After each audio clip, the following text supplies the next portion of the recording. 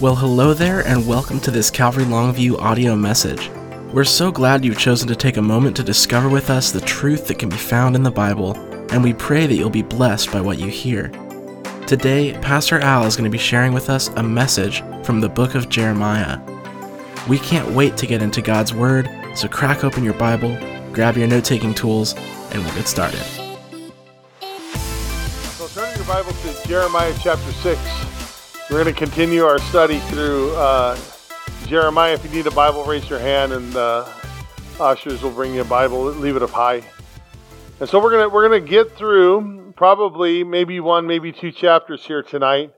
And what's interesting here is I want to remind ourselves of the next section of imminent danger, imminent judgment, that the destruction coming from the north, the Babylonians who will come down as God's chastening rod to the children of Judah, to Jerusalem, and why it's written. So remember this, why was it written? So we left off last week in verses 30 and 31 in chapter 5, and it's so important. It says this: an astonishing and horrible thing has been committed in the land. I mean, this is the word of the Lord. He says, you know what? This horrible thing has been committed in the land. When God sees that, He's looking at it through the standard of His eyes, through who He is. And He says, this is the word of the Lord. He says, listen, in verse 31, the prophets prophesy falsely, and the priests rule by their own power, and my people love to have it so. But what will you do in the end? So he's telling them, this is why this destruction is coming. This is why they're going to the Babylonians are going to be used to come down from the north and invade Jerusalem. He says, you know what? The prophets there are speaking falsely, which means that they're lying to the people. They're there to proclaim the word of God, which is the truth, and they're not doing that. They're prophesying lies. The priests who were to instruct the people in the ways of God, they were instead ruling by their own authority. They had they were gathering people to liking them. And then the people, that says, those who belong to God, they loved it so. They were glad. They didn't care. We like what we hear. The tickling ear thing. We're okay with that. Tell me what I want to hear, not what I need to hear. And so with all of this going on, here the Lord reminds Judah, because of their sin, this is why. This is why judgment is coming. I mean, God doesn't close His eye to it. He's long-suffering. Understand that. He's long-suffering. And when I think about how He is long-suffering in our lives, it's incredible. Very long-suffering. But, judgment is going to come. Judgment is imminent. I mean, He's not going to let us get away with it. He's not going to let the children of Judah get away with it forever. And we also see that the Lord uses a bit of repetitiveness, if you will, as He speaks to them. But being repetitive and having to remind people isn't always a bad thing, is it? I mean, when the game's on, gals, you have to remind the guy to take out the trash, your husband. Remind him. Or how many times you have to remind your children to clean their room. Like, it's not once, not twice. Just like, would you go clean your room? But even Paul the Apostle said in Philippians chapter 3, verse 20, he said, finally, my brethren, rejoice in the Lord. For me to write the same thing to you is not tedious, but for you it is safe. So, yay, it's okay. It's all right that we're being reminded. And you think about this, the repetition, whether it has to do with Judah or whether it's ourselves, it can be taken in totally different light. Many times, some people will take in repetition as a nagging, right? Quit nagging me, I'll get to it. But then repetition can be taken also as a witness when God is being repetitive, as His long-suffering, as His reminding. Here He is once again reminding. He's not nagging, He is reminding. He's like, look at the route you're going. You're not going to get away with it. Turn from your evil ways. That's what He's doing. And so, we see that over and we look at Jeremiah and we go, wow, all the time, man, can you believe Jeremiah is just judgment upon judgment, all this stuff. But it's really, if you look at it in the sense of this is the heart of God trying to get to the people. Being so repetitive before judgment comes and trying to remind them, hey, you know what? He's warning them, the judgment's coming. I don't want to have to do this. I mean, remember your parents, maybe you've said it to your children, that it's going to hurt you a lot more than it's going to hurt me, or it's going to hurt me a lot more than it's going to hurt you. We never really meant that. But God's long-suffering. his long suffering, and doesn't want judgment to come out there. So he would rather have the people turn. He'd rather have them repent, and we'll see that. So let's look at verse 1. He begins with this danger that's coming out, the judgment that's looming. He says, "O you children of Benjamin, gather yourselves to flee from the midst of Jerusalem." Instead of Jerusalem, so how many have been to Jerusalem? You've been there, right? Big walls. You're safe, man. I mean, you think there's nothing coming against me. But here he's saying you're going to have to flee. So what was built around her, the enemy, this is not going to hold the enemy back. And you think of whatever it might be, the strongholds that we got. Wow, I got, all this wall built up there. But the Lord here is saying, get ready, because, you're going to have to flee. Because your walls aren't going to be enough to save you.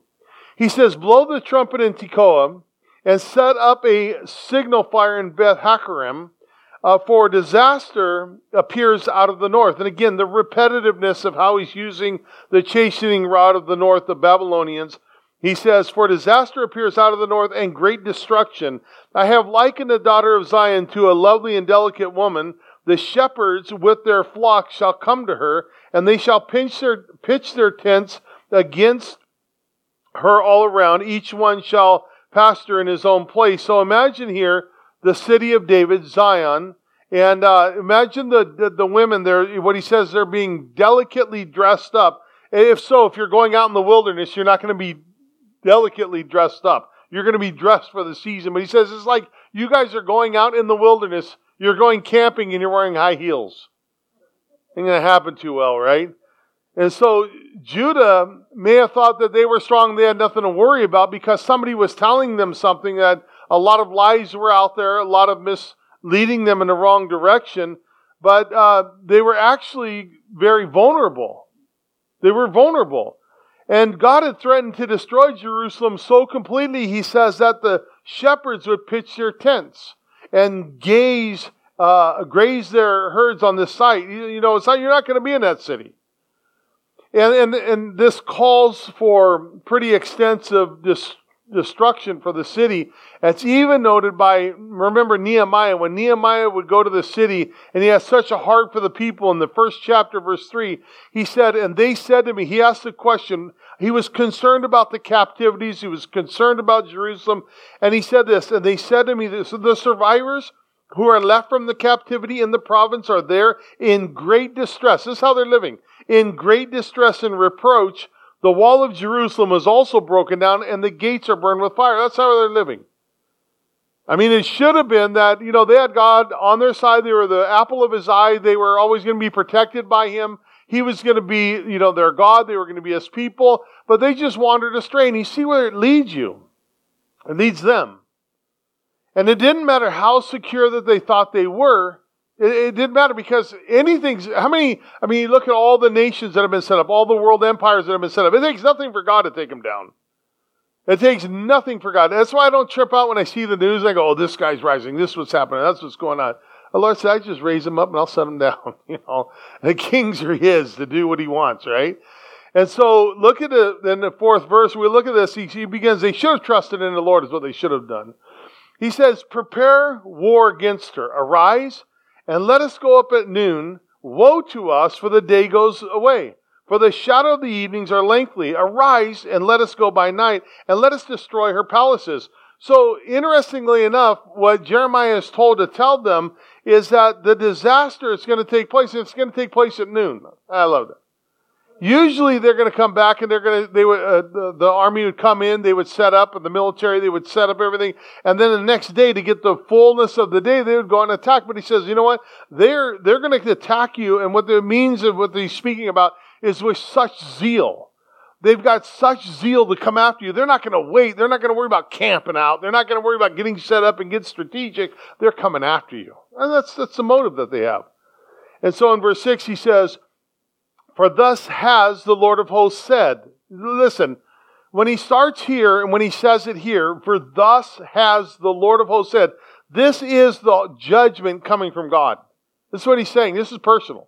You've walked away from me. You know, like when a couple of people, they'll go in, they'll get a divorce, and they'll say, well, here's why we're getting divorced. The judge stamps it.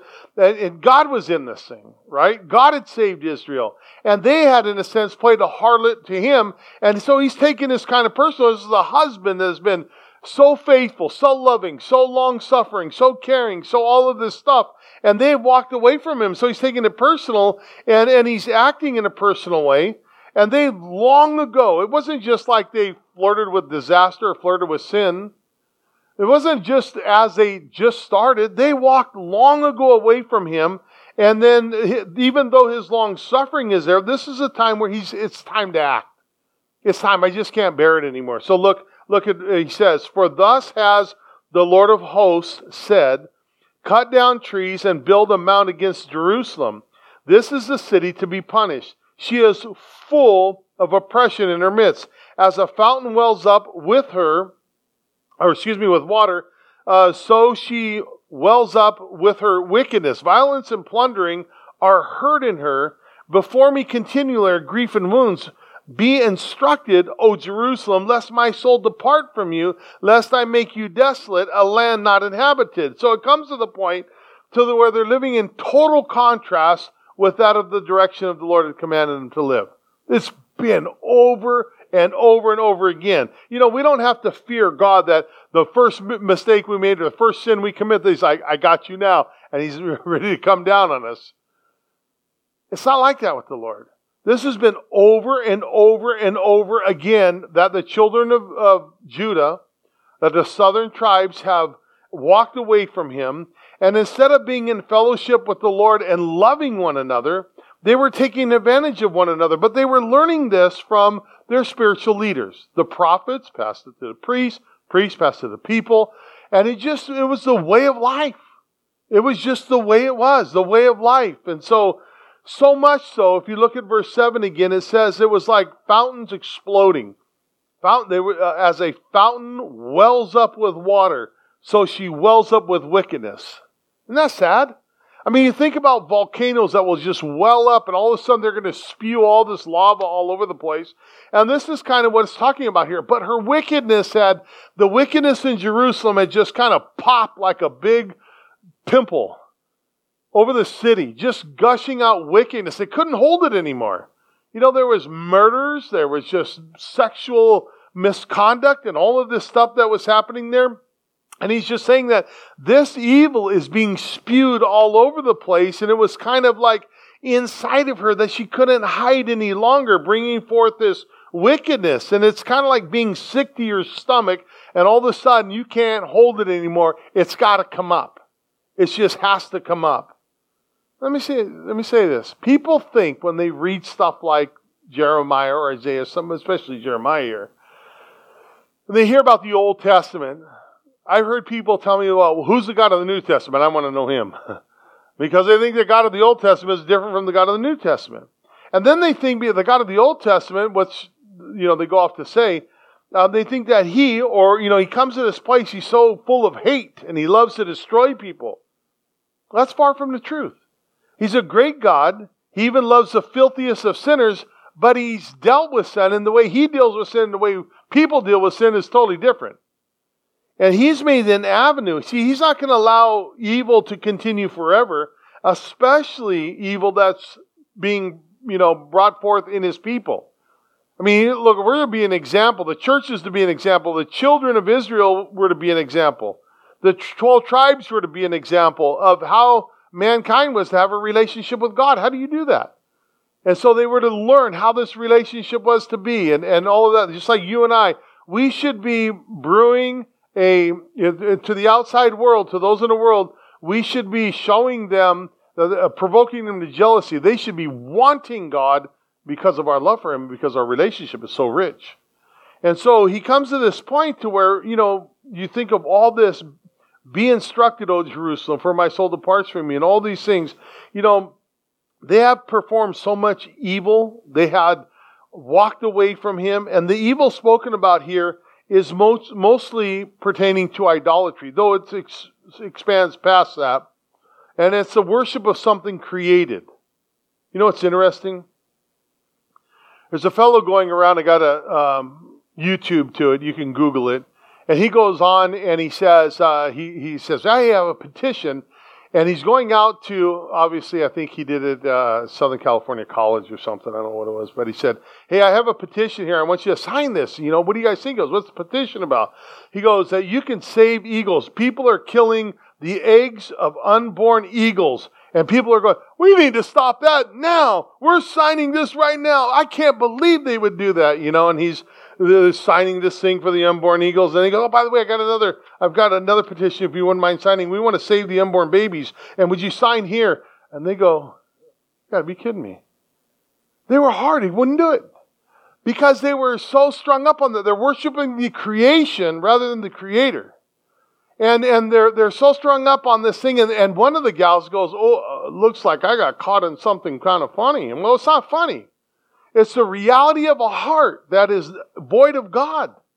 And this is what we're seeing. I tell you what, it's kind of interesting because they come to this place and they botch at the idea. So you can Google it. Just Google unborn eagle's eggs or something and it'll come up. I have the thing here if you want to get it afterwards. And then in verse 9, that's just where the people are, right? Verse 9 it says, thus says the Lord of hosts, they shall thoroughly glean as a vine, as a vine, the remnant of Israel, as grape gatherers put your hand back into the branches. So what they're saying is that they're going back in after more fruit. They're stripping the fruit off of these branches. Verse 10, to whom shall I speak and give warning that they may hear? And so the Lord is saying, who can I share this with? They're going to strip you wild, they're going to strip you clean, and He would hope that they would hear. And listen, just like He always hopes that you and I would hear, that we would have ears to hear. Don't let the devil tell you that you don't belong to God. If you belong to Jesus Christ tonight, you're born again, you belong to Him. He wants to talk to you.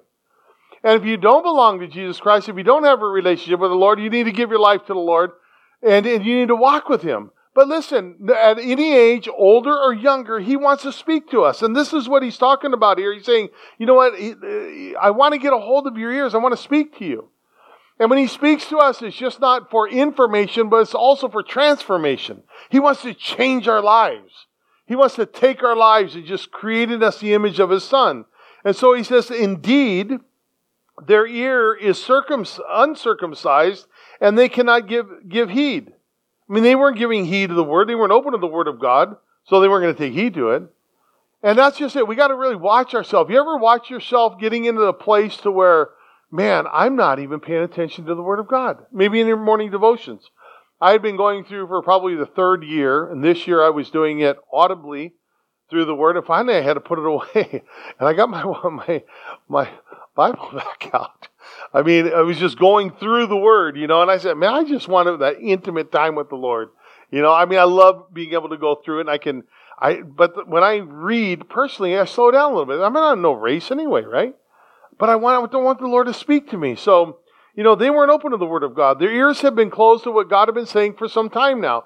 And so He's just saying, who am I going to tell? And listen, over 30 times, Jeremiah makes reference to the people refusing to listen. That's what he does.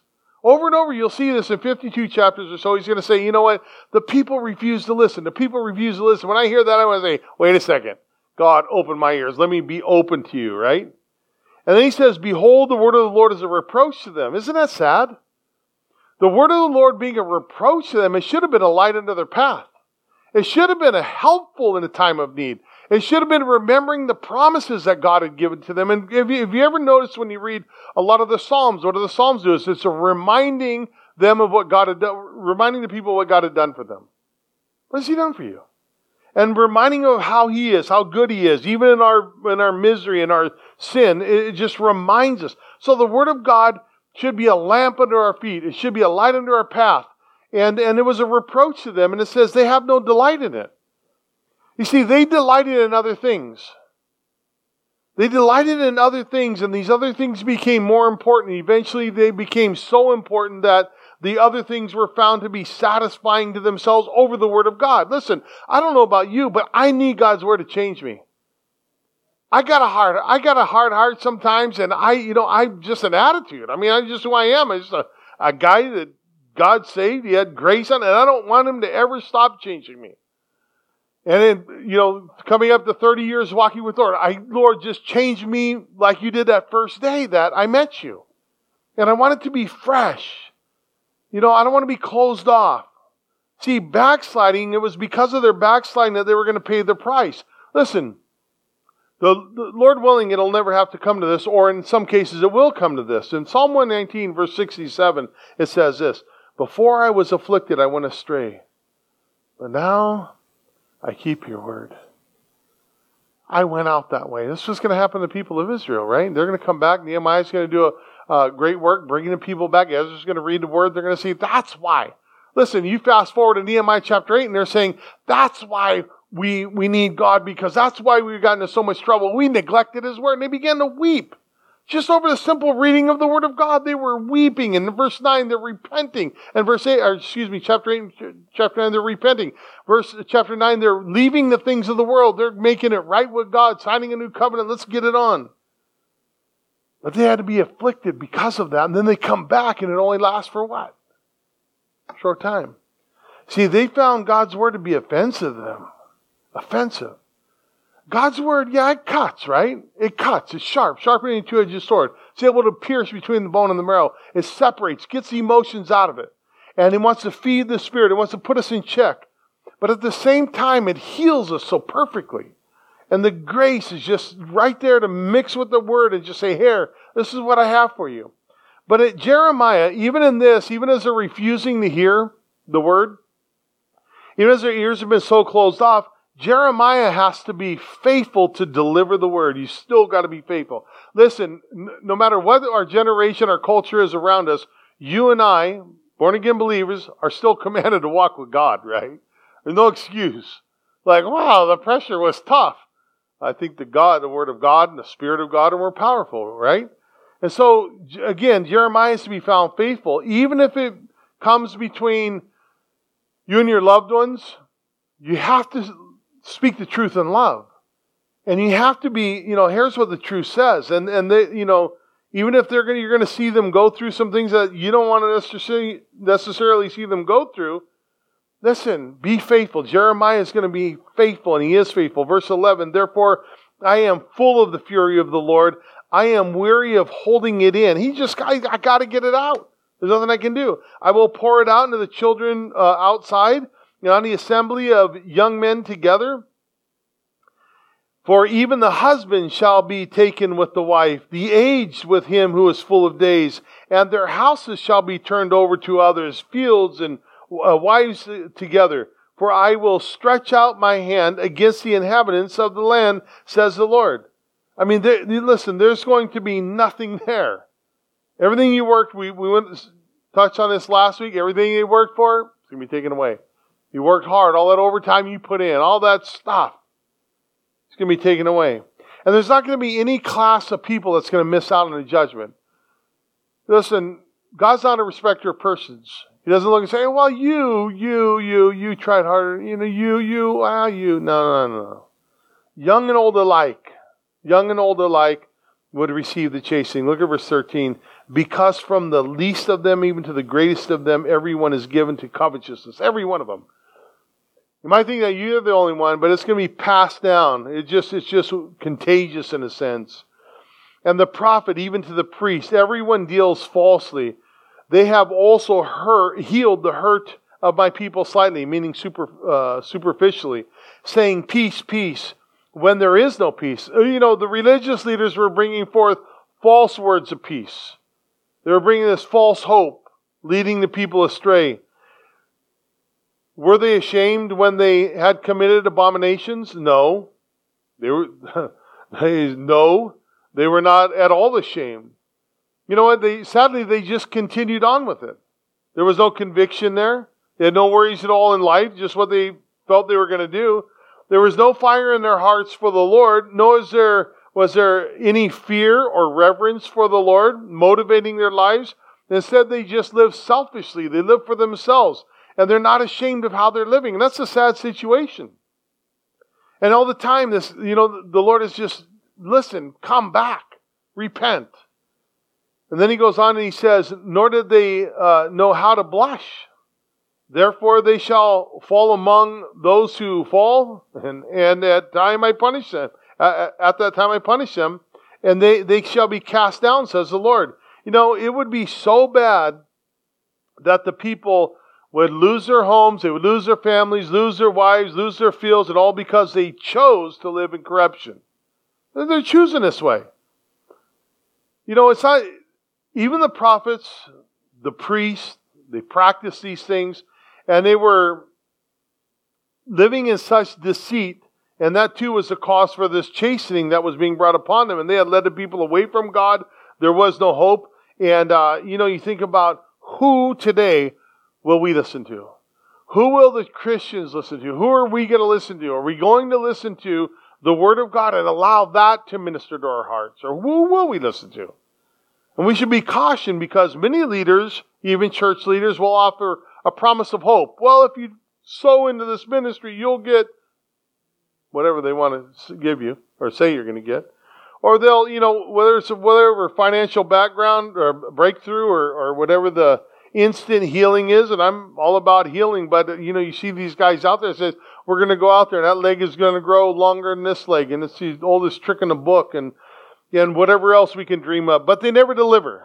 They never deliver. If it was like that, why not just be in a hospital? That really cut our health care down. Just go to the hospital, start healing people. And I believe in all the gifts of the Spirit. I believe God can heal people. But, the people here were eating it up. They liked it to be so. They were just involved in that. And then it was sad as they would reject what God had. They rejected His wisdom. Look at verse 16.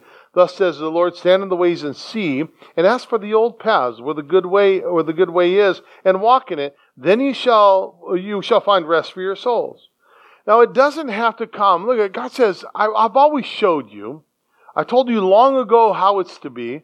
And it doesn't have to come with new, slick ways of doing things. Or the newest thing probably isn't the greatest thing. And the greatest thing is never the newest thing.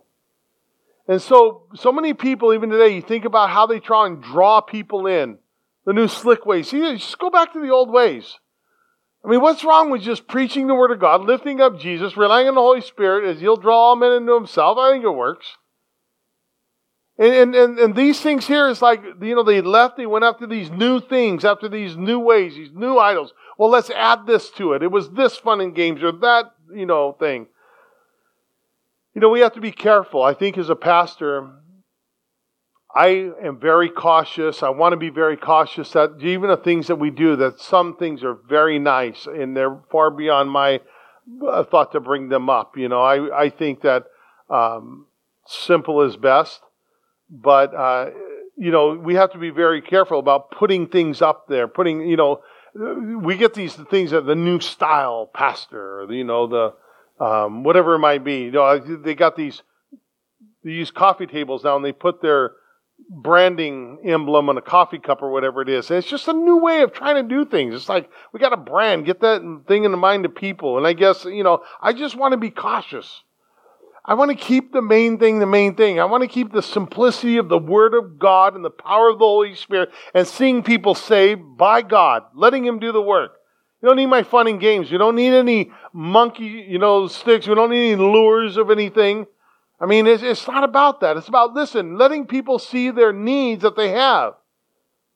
I think you think about if you use carnal ways to get people, you're going to get carnal Christians out of it.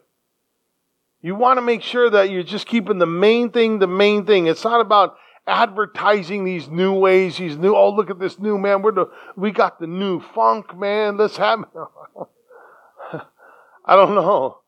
You see, when a preacher becomes the famous one, or the worship leader becomes the famous one, or something like that, we tend to lose our way. And then we become the attention, and the main thing is no longer the main thing. The main thing is to be Jesus Christ. So the Lord tells him, He says, stand in the ways and see and ask for the old paths. Then bring me back. Bring me back to simplicity. There's nothing wrong with the Word of God. There's nothing wrong with you just speaking to me and giving me that new life. I received a phone call earlier, and you get these phone calls and people, they want to get right with the Lord, but they don't want to do nothing about it.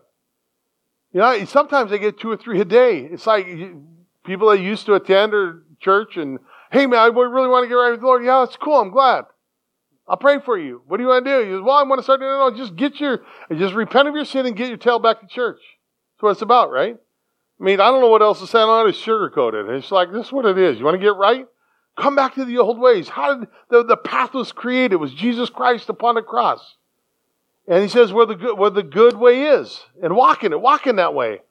Remember when you weren't going to the bars, you weren't going to the taverns, you weren't going to these, whatever disco clubs they have now, I don't even know. Don't go to them. Well, you're mixed up in that. Just stay in the path. It says, but they said, we will not walk in it. Isn't that sad? Despite what God wanted to say to them, his instructions, his invitations, Judah rejected it.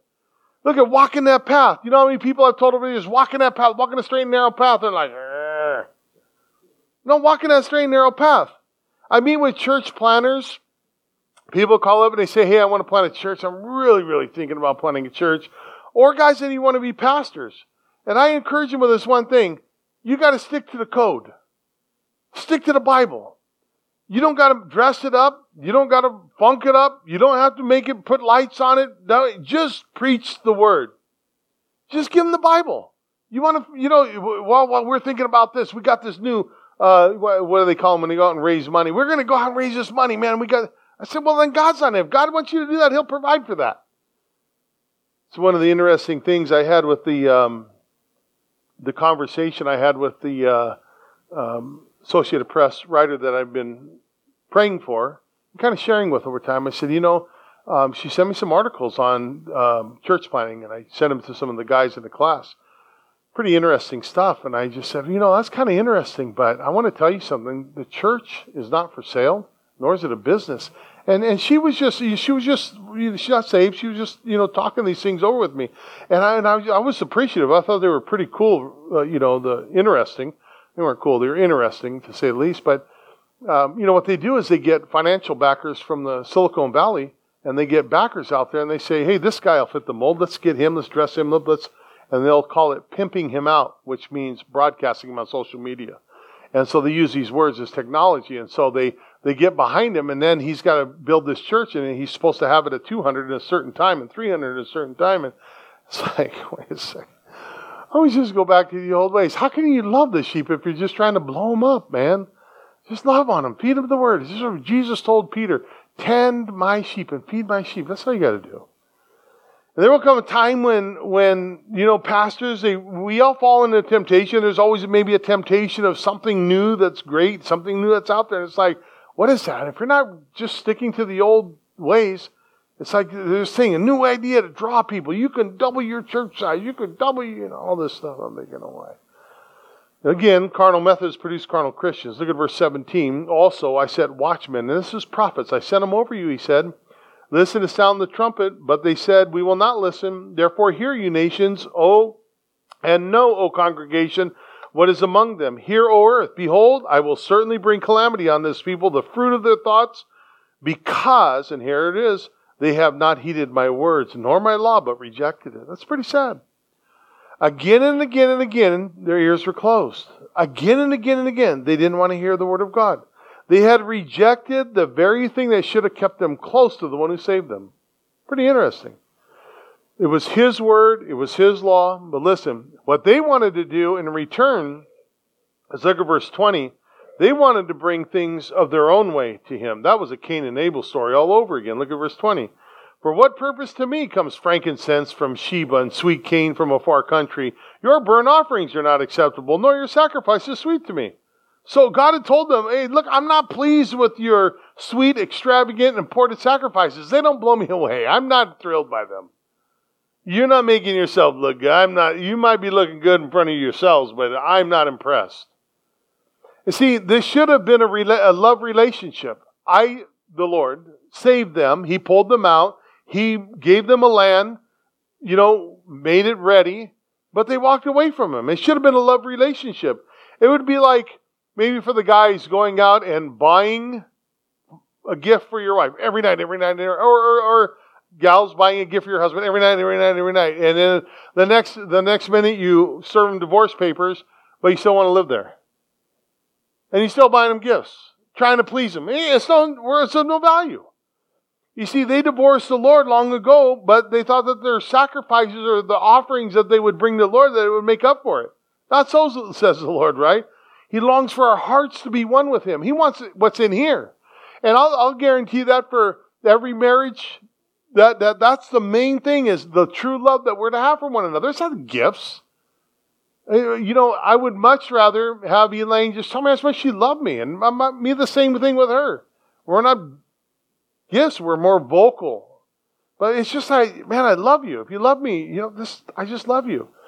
And so, because of this, because they're neglecting His wisdom, the rituals aren't working, but because they're trying in their own flesh, the things that they want to try, God says, hey, I'm going to put a stumbling block in front of you. Look at verse 21. Therefore, thus says the Lord, behold, I will lay stumbling blocks before this people, and the fathers and their sons together shall fall on them, their neighbors and his friends shall perish. And so it may be that the Lord may be using the Babylonians here as a stumbling block. I don't know for sure. It pretty much points to that. But it's sad when the dads and their sons aren't going to escape, and it brings the idea that none of them are going to be exempt. They're all going to be caught up, and they're going to be tripping over this stumbling block. In verse 22, he says, thus says the Lord, behold, a people comes from the north. Again, the north country, again, reiterating who He's going to use. A great nation will be raised from the farthest parts of the earth, and they will lay hold on bow and spear, and they are cruel and have no mercy. Their voice roars like the sea, and they ride on horses as men of war set in array against you, O daughters of Zion. Verse 24, he says, we have heard the report of it. Our hands grow feeble. Anguish has taken hold of us. Pain as of a woman in labor. Do not go out to the field, nor walk by the way. Because of the sword of the enemy, fear is on every side. O daughter of my people, dress in sackcloth and roll out in ashes. Make mourning as for an only son, most bitter lamentation. For the plunderer will suddenly come upon us. Here's the torment that would come upon Judah was going to be very difficult. It's difficult to bear. How are you going to do this? And he says that people would be so afraid to leave their cities for the fear of being struck down by the Babylonians, but the Babylonians are going to ransack this city, and it would be for them. Jeremiah 26, for Jeremiah 26, he refers to the mourning as if they were going to lose their only son. This is how it's going to hit them. This is how he's trying to warn them. I'm trying to tell you, this is what's going to happen. It's going to impact your heart so much. Don't go there. Repent. Come back to me. It's the same thing. But it's when I look at this again, I don't look at it as, well, judgment. I see it as a warning of judgment, but it's the grace of God, because it's not like you and I. Sometimes, man, I just want to settle it right now. Right? I mean, we're done. What did you say? And what are we doing? No. We're going to settle it right now. But God is so merciful. And He's just like, let's just, come on. Would you see this is going to happen? And I want you to understand that when you go about continuing doing what you're doing, that it's going to affect you so much that you're going to ache as if you had your only son be taken from you. And look at verse 27, because Judah is going to be judged as metal is refined. He says, I have set you, and this is speaking of Jeremiah, as a assayer. This is a tester of metals and a fortress among my people, that you may know and test their way. So he's taking Jeremiah to appoint him to test the people. Verse 28, he says, they also are stubborn rebels, walking as slanderers. They are bronze as iron, and they are all corrupters. The bellows blow fiercely. The lead is consumed by the fire. The smelter refines. The lead is consumed by the fire. The smelter refines in vain. And for the wicked are not drawn off. People will call them rejected silver, because the Lord has rejected them. And, it almost sounds to me like the Lord is already testing them. But He calls Jeremiah to this place. And although He's tried to refine them, He's given them the opportunity. Things get a little hot, they just go back to their own ways. It hasn't worked out. And so no matter how hot it became, they were drawn to their own sin. That's an attachment. You know the story of how they catch monkeys, right? They put a treat in the knot of the hole in the tree, and the monkey goes in there and grabs it, and he won't let go of it. They catch live monkeys that way. He won't let go of it. And look, they got the captor. He's right there. He's like, I got to get this. It's so much, I got to get this. I'm not going to let go of it. And they catch him live. If you just let go of it, you can be set free. No, I want this so bad. That's what he's saying here. I mean, they have been refined by fire. The fire was hot. They jumped out of the kettle and they just ran back to their own sin. Crazy. And then look at chapter 7, beginning in verse 1, because now Jeremiah gives you heard of the Sermon on the Mount. This is a sermon at the gate. And the word of the Lord came to Jeremiah from the Lord, saying, stand in the gate. This is going to make it a public address. This isn't just one-on-one or anything like that. Stand in the gate of the house of the Lord and proclaim there this word and say, hear the word of the Lord, all you Judah who enter in at these gates to worship the Lord. Thus says the Lord of hosts, the God of Israel, amend your ways and your doings. You might want to underline that. That's just called to them once again. And I will cause you to dwell in this place. Isn't that amazing? It's grace. Do not trust these lying words saying the temple of the Lord, temple of the Lord, temple of the Lord are these. Here's the problem. The people of God thought that judgment could never come to them because they were in Jerusalem. And they had the temple there. So they thought they were safe. Look, I got the temple here. Remember what the religious leaders in Jesus' day used to hide behind? Oh, we belong to Moses. We belong to Moses. And so we're children of Moses. You know, he's our father and all this stuff. Well, they would also stand behind the temple and they would, you know, whatever they did, they would stand behind the temple and nothing could come against them. Oh, the temple of the Lord. And it's like the people who would, you know, I think modern day, if you fast forward, they think they can come to church and every now and again. And by doing that, by coming to church every now and again, not by transformation of the heart, but by doing that, they think that they're standing with the Lord is acceptable. Without a relationship, it's acceptable because I go to church every now and again. Because I sit in a pew. They're going to be exempt from the chastening. See, if people's hearts aren't in love with the Lord, once they leave the temple or the church, whatever, they're going to go back to the way they want to live. The test isn't necessarily here, but it's out there. The test here is we get to come in and God says, hey, I know where you're going to go, I know what you're going to do, and I don't want you to do that. And we hear that from the Lord. And it's His word just saying, my son, my daughter, I prefer you not to do that. I want you to walk in this way. And so then He says, you know, and the Holy Spirit just points these things out in our lives. And then before we get out there, we already know what we're to do. Now it's up to us to just do it.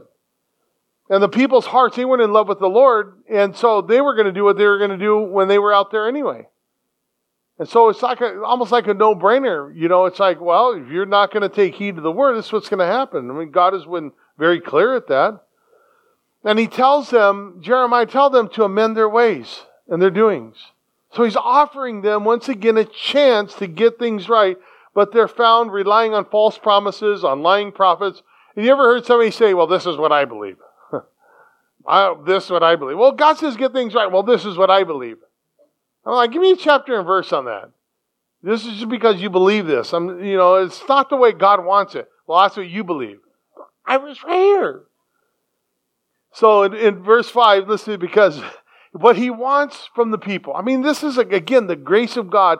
He wants genuine repentance. He doesn't want any monkey business. He doesn't want silver, gold, and all this stuff, this elaborate stuff. He says, listen, in verse 5, for if, you underline this 3 times, he'll say this, for if you thoroughly amend your ways and your doings. So this is a kind of cry out. If you do this, if you amend your ways and your doings, if you thoroughly execute judgment between a man and his neighbor, if you, there's a third one, do not oppress the stranger, the fatherless, the widow, and do not shed innocent blood in the place or walk after other gods to your hurt, then I will. So look at it. Here I am.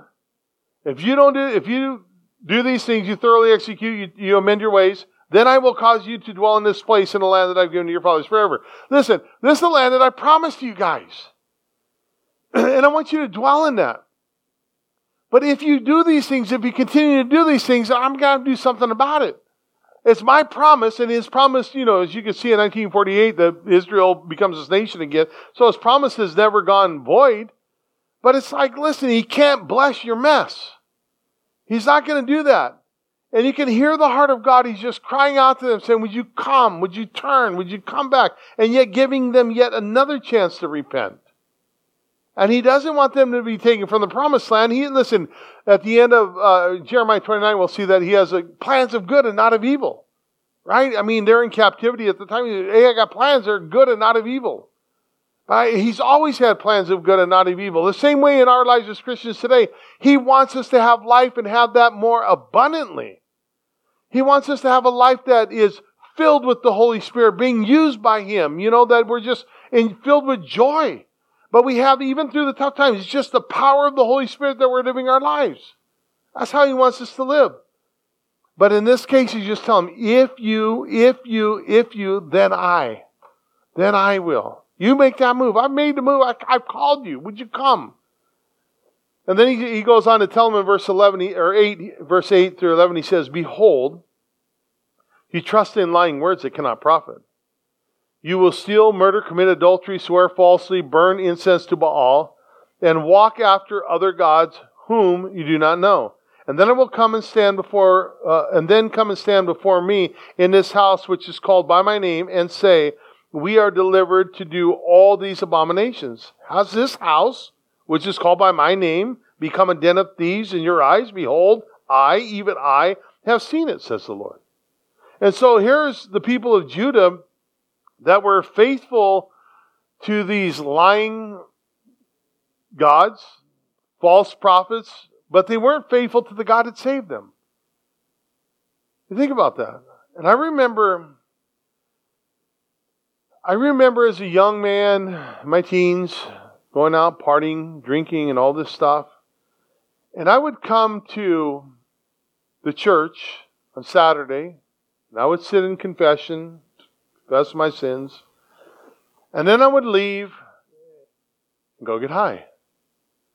And I would say these prayers about, Father, it's been so long for I sin and forgive me, and blah, blah, blah, and all this Hail Mary, full of grace, and all these things that we said in the church.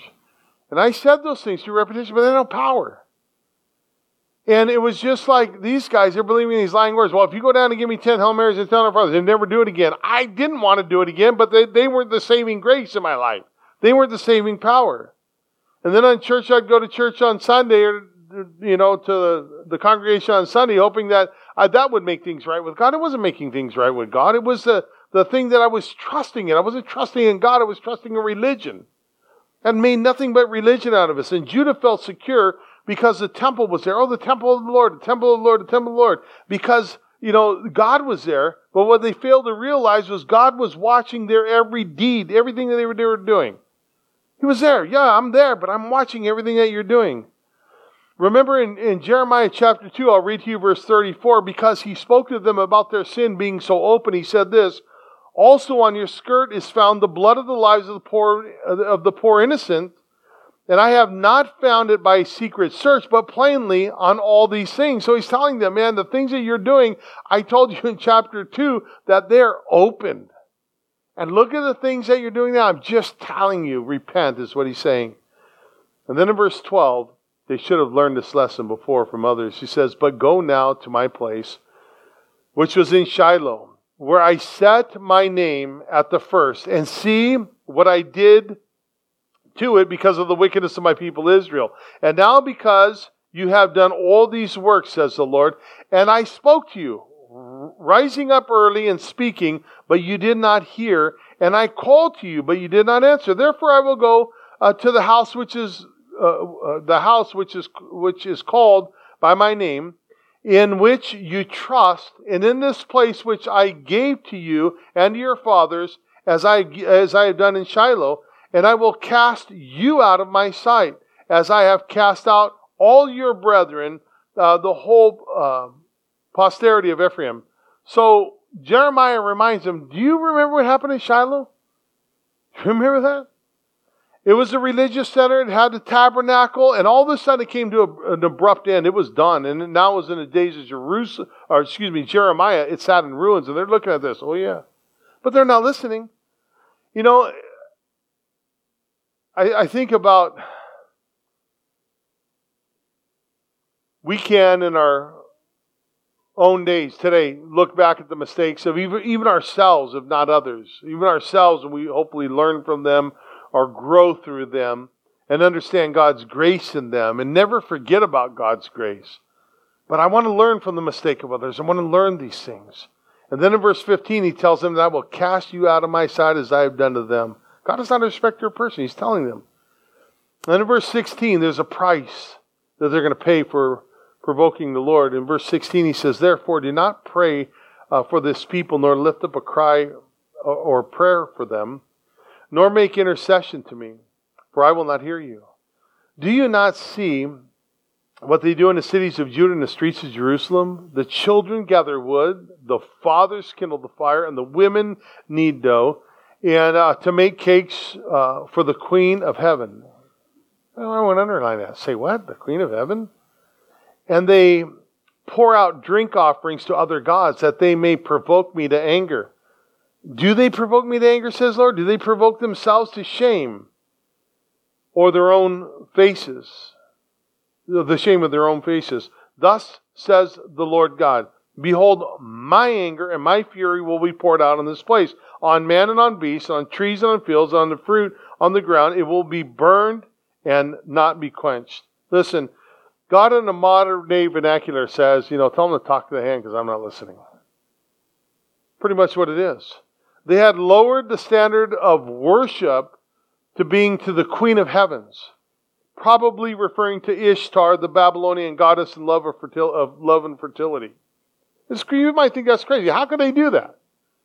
Well, they do it today, don't they? And the Catholic Church has elevated Mary. And they elevate her to a deity.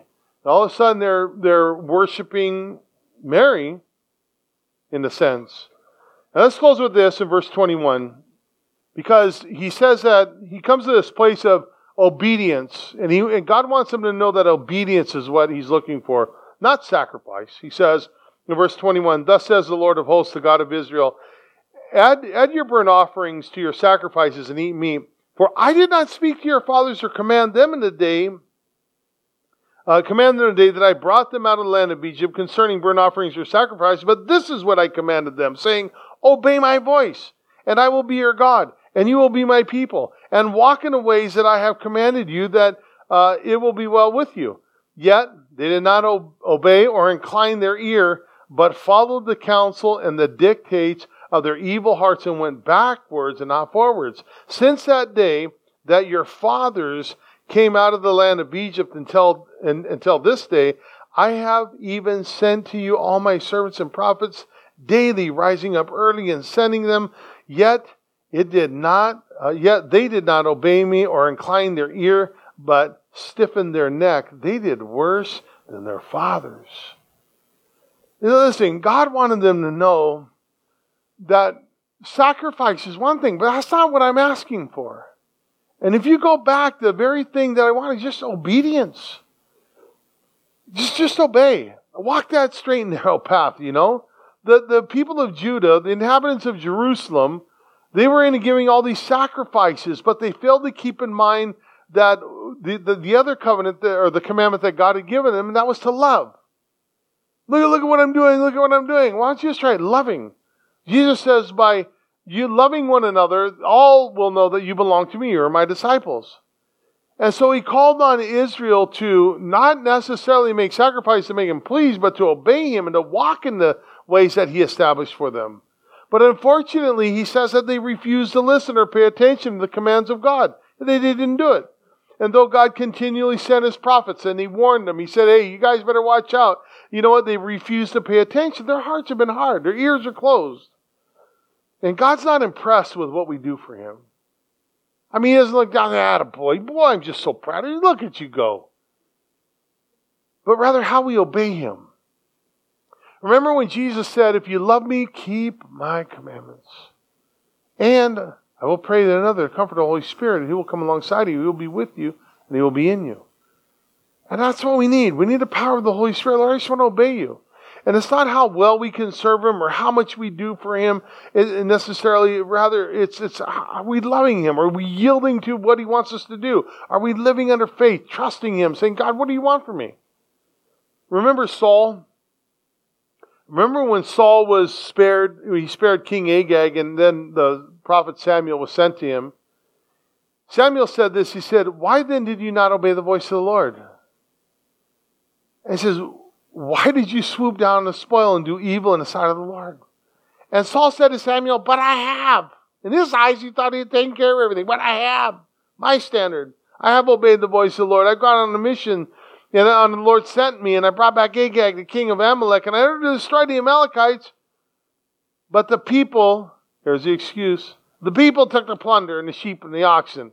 It's like, it's the woman you gave me. It's the people that were around me. But the people took the plunder and the sheep and the oxen, and best of the things which should have been utterly destroyed, to sacrifice to the Lord your God in Gilgal.